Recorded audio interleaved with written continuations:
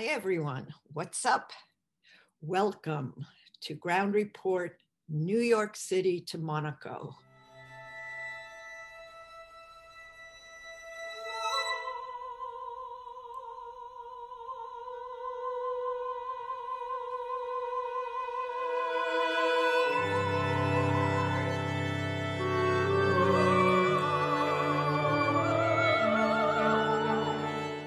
So I've been thinking how to step it up or step up and think about how we can finally land in New York, because as a philosopher and kind of mega hermeneut, I keep on thinking of all the pre-givens and premises and trip ups that we could have before we even presume to land this baby in New York. Just as I spent hours and years thinking, thanks to Jean-Luc Nancy, what it meant when Heidegger said, in der Welt sein. Where is the in of the being in the world, or on the world, or with the world? Where is the mit of Mitsein, of being with the other? And is the with also, as Derrida pointed out, part of a thinking of the without, which is very peculiar to the English language, that in order to be without something or someone, one is in the first place linguistically tagged to the with of the without. So I've been thinking about house hunting, housing projects, all sorts of relations that we continue to entertain with the house designs, the house of being, which is language, but also a house. What are our relations to the possibility of housing comfortably when, among quite a few others, big guns, major hitters, we've been trained and taught that we are, let's say, confiscated in being not at home. Our being is being not at home. We're not at home, or at the very least, as we've interrogated the in of in the world, not to mention the shattering worlds that we've jammed on, where is the at of the at home when we're not at home in this world? So these are questions that stall us, appall us, exalt us, call us, and stand us up in certain ways. And I would have wanted to consider with you the different types of being at home or not at home, especially given yet another wave of confinement for our friends in Italy and France that is looming wickedly over their daily destinies, a seizing up of spaces and contracting of spaces and assigning them back to their home room in certain types of households that still require interrogation, that make one think and stink and wonder where we are, what are our bearings, and how do we consider different modalities of adjusting to the uninhabitable and the uninhabitable that we must somehow, at least as a flex of will to fiction, contend with. So there's nesting, there's squatting, there's different kinds of spooky local channels that we're confined to and restricted by. And what happens in pre-pandemic memories, to the extent that we're not already producing false memories and secondary revisions, there's all sorts of ways that we were able to scram and leave the house and run away and return to those fantasies and practices of runaway teens. So one of the questions is how we have dealt with giving up and relinquishing certain mobilities and stabilities that we associate, at least in fantasy, with being at home, having a home. In Kantian vocabularies, he considered also the homeliness of home. In English, homely is ugly, the ugliness. But I bring up Kant certainly because of his work on cosmopolitanism. And if we had time, we'd also go to Fichte and his universal patriotism, where patriotism means a universal reach of thinking and scientific openness to all sorts of trials and tryouts in terms of our Mitsein, a term that he didn't yet capture or wish for, but yet he might have dreamed of this.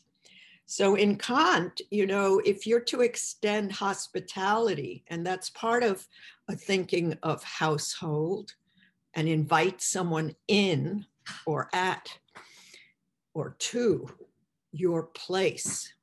And now we even have to think of the uprootedness of place and how we can place the place. Or in German, it as you know already, it promotes itself as an Erörterung site, a place for commentary, to take place, what it means to take place, or to look at the way we place things together, or how they're out of place or fall into place, for how long and how strong. So thinking of hospitality, one of the things that I've relinquished, but for a very long time, it's part of being a solitary walker, Rousseau style, and setting up house as though it were a studio and a writing cell, and completely rigged toward writing and its exigencies. But in my imaginaire and a past life, at least one or two past lives, I used to enjoy offering hospitality. I used to enjoy cooking. I still do, but it's a different kind of activity now. It's more medicalized. It's more nutrition-based and health frenetic. So there's something different about my rapport to food, and what it means to have a good feed, also intellectually or in the sense of Melanie Klein. But I remember always entertaining the sliding doors fiction. Like if I had another life, I would want it to be full of abundance in terms of hospitality and offering space to others to join me, that I could feed and cook for others, and somehow what we call in English entertain in a way that's still borrowed and drew from the tradition of the salon, where you would speak, where you would take pleasure in interlocution and listening and Gespräch, conversation. So Kant points out that in order to offer hospitality truly, you have to have a place. You have to, I guess, as Derrida, when he put on his shit detectors, found what that meant is that you have to have property in order to distribute, share, give it away, at least temporarily, lease it out when you invite people in. So can one show hospitality to that which we don't own or have, or a space that doesn't somehow come with a deed and a mortgage, and so on and so forth? So what do you have to have in order to give something like hospitality, and what are the preconditions for that. Now that we're more or less under lockdown requisitions, it's difficult to offer something that is also, and maybe always was, because I have a friend who considers every invitation an aggression, something that that is risky.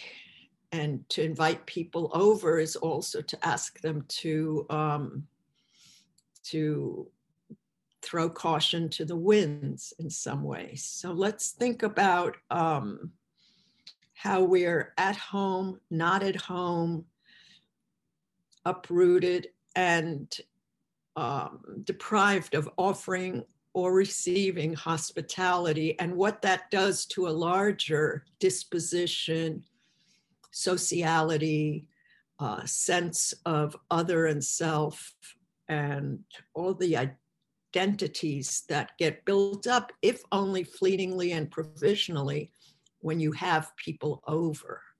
So I was thinking in terms of home and how that gets constructed and deconstructed in all sorts of discursive containments, how we still appreciate or depreciate being at home, being not at home. You remember that Deleuze, hitching a ride with Nietzsche, promoted nomad, kind of freeing up the nomadic trek. There's all sorts of, treks coming up from the Grateful Dead, even the trucking and what it means to keep on trucking. All of this has to do with getting away from home, being a teenage runaway somewhere in your consciousness or unconscious repertoire of behaviors and misdeeds, or somehow attaching to a home,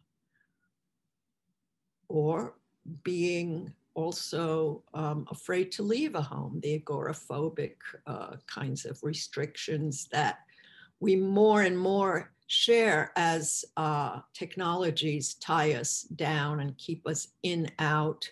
It's not clear which should dominate. Are we inside or outside when we're zombies and zooming around? So I realized, among other things, and in addition to Heideggerian homeland insecurities and establishments and unsettlement and settlement, and also, of course, Heidegger's big 1934 and around there errors of what he called his most stupid, dumbest adherence to a homeland, a fatherland, and his Nazifications, in addition to all of the trip-ups and distress that fantasies and nationalized generalizations and exaltations of home and Heimat have procured and produced. I was thinking about how Freud picked up some conceptual props for his own version of homing in on and honing in on America from his experience when he imported to his thinking, and this is something that we sketched in another context because it's kind of fascinating to me. And so I'm on repetition compulsion sometimes. I hope that's okay with you. And sometimes it's a good pedagogical flaw to repeat a few things, to have them recircuit and do their eternal return of the same, which is not the identical. Sometimes when you repeat something, it has an entirely different valence and a different way of imposing and establishing its hidden qualities.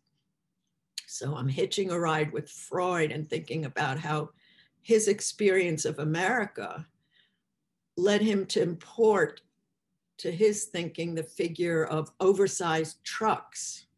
So he was trucking in a different way, and he was fascinated not only by the way Americans flirt and flit and flutter, as we said last time, and libidinally graze and pick up and leave again, but also the way that they transported or are transporting their homes and the whole mechanism that rigs mobile homes, motoring RVs of the unconscious, to describe, he uses this to describe displacement, moving around in the case of obsessional neurosis.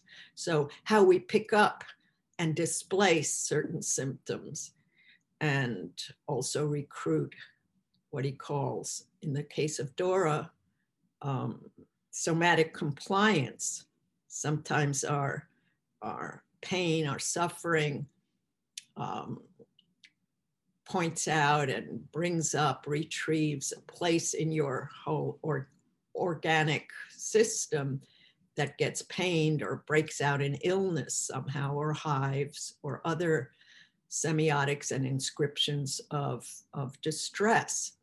So Freud was able to hitch a ride himself on the way Americans transport homes and use that toward an explanation of the displacement of symptoms, of how they move around, how we carry them to different parts of our body or bodies. So how Americans move their homes shows them capable of dislocating and rearranging particular topologies of meta-psychological import. There's something very fluid and go with the flowish that even in the biggest stagnation, Yankee ingenuity applies to itself as it becomes more and more mobile and mobilized, fixated on different vehicles, carriers, drivers, and drives.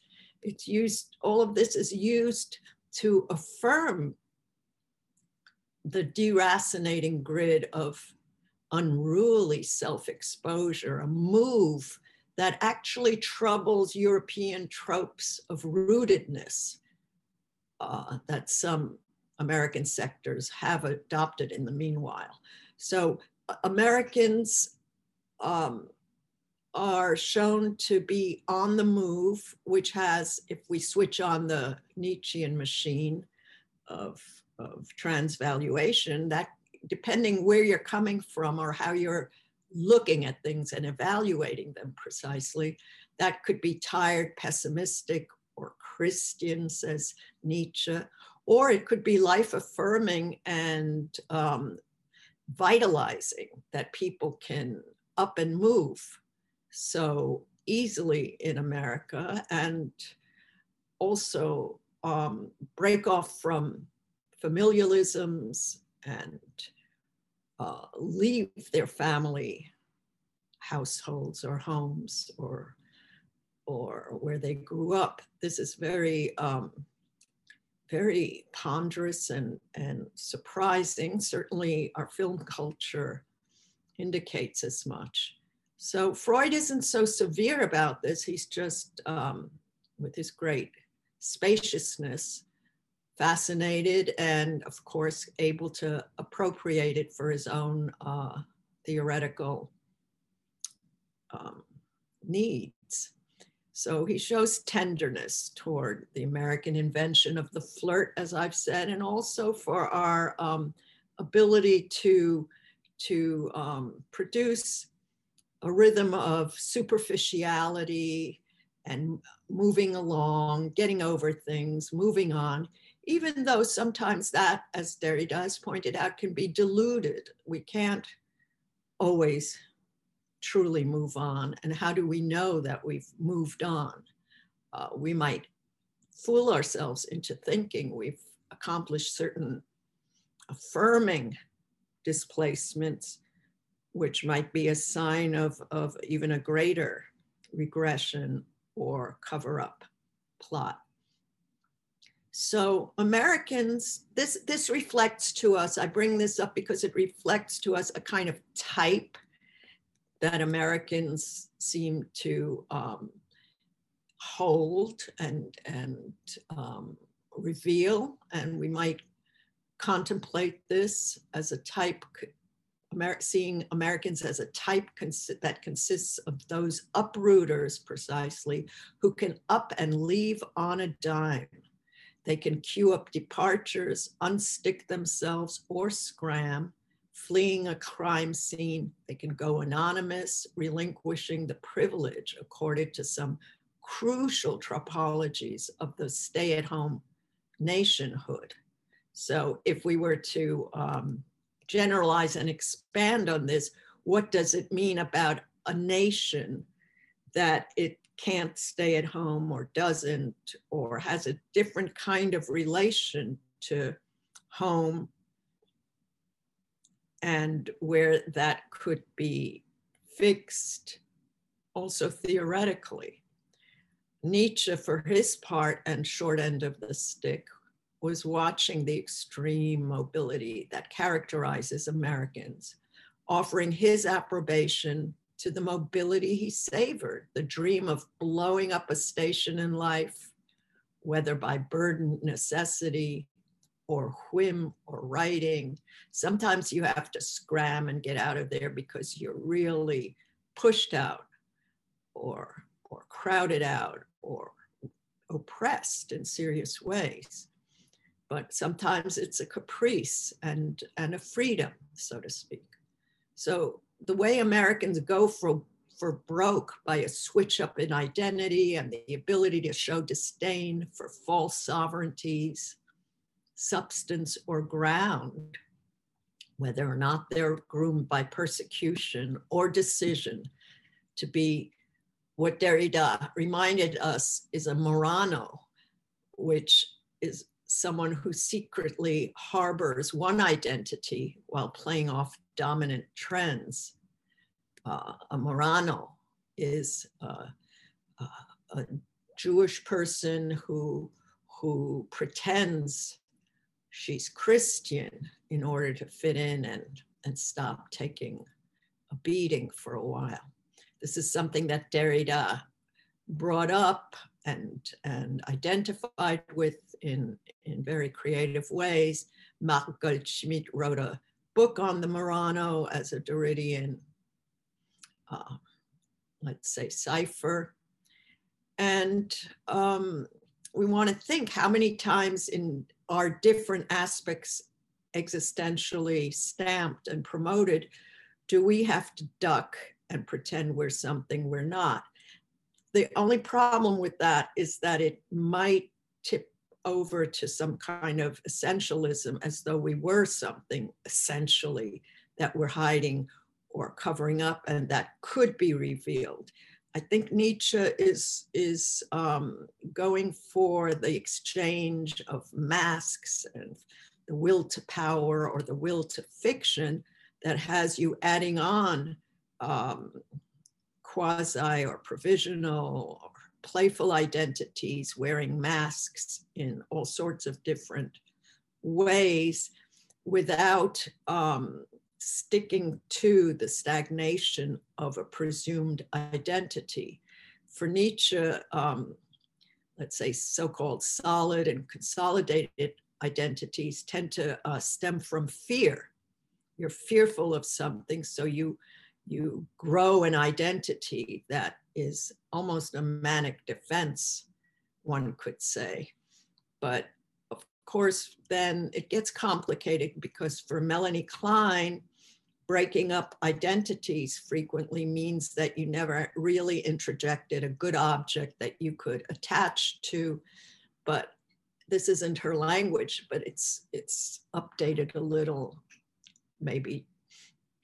Unfortunately, you might have an attachment disorder, so you detach from every possible fake ID that you've produced, an ID that you've kind of hallucinated in order to reattach consistently but inconsistently as well to all sorts of possible identities.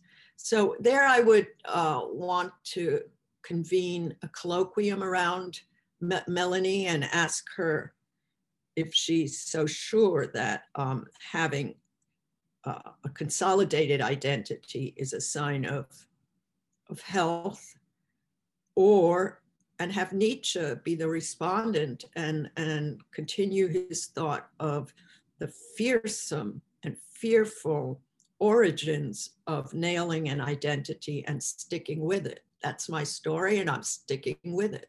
That's my identity.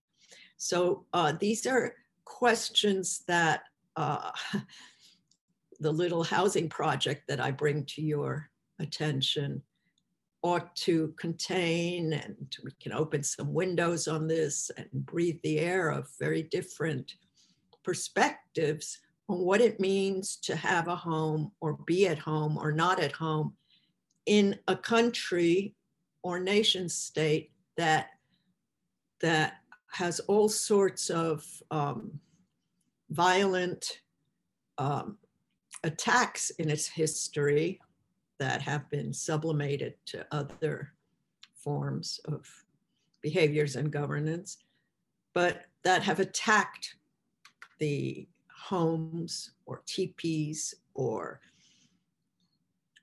created detention centers, penitentiary cultures that we've discussed abundantly and never enough. What it means that a country, and many do, others go out of their domestic territories to break up homes and households and colonize. So we really do want to consider some of the implications, political and geo expansive, imperialist, of finding a home, breaking up a home, being a home wrecker even, and the fantasies of being at home or not at home as we are confined to something like, in some ways, a shanty town. Of course, that's preposterous to say. Some people are confined in very, very sumptuous spaces and get to roam around and frolic and romp like really happy puppies. Others are locked into very small spaces, but everyone now is kind of leaning into a certain emptiness regardless of the spacious, let's say, parameters of something like a home base. So let me just point out that Nietzsche, the champ of moving on, getting over oneself, even as he was chained to his, to the whims of his pernicious sister, Elisabeth Förster Nietzsche, who had him propped up in the Goethe house, in Goethe's, one of Goethe's libraries, when she had those famous photographs taken of him and his big mustache. So that was a kind of museum of a museum. And I'm thinking of homes as museums. What happens when a home gets turned into a museum, as happens mostly in Europe? And this is one of the subjects of a wonderful work by Susan Bernstein on housing and what it means to have also even fixated on the Heidegger Hütte, the Heidegger cottage or hut, where writing and thinking get done somehow. So this was a real fast virtual visit with some of the possible conceptual traps and trappings of a home and what it means to be stuck, stagnant, or freed up in one's solitude or just kind of slumped over as Nietzsche was in the home of Goethe, or one of Goethe's emblematic spaces that bore his name. So I hope that we can continue this discussion as we try to find some sense of home between and with Monaco and New York, and their improbable rendezvous, which offers so much to think about and prompts us to wonder where we are and where you're at. Listen, take care, be careful. Let's try to expand our sense of being at home, being not at home, and retain the energy of the runaway teen as we experience our quarantine age. Take care. Bye-bye.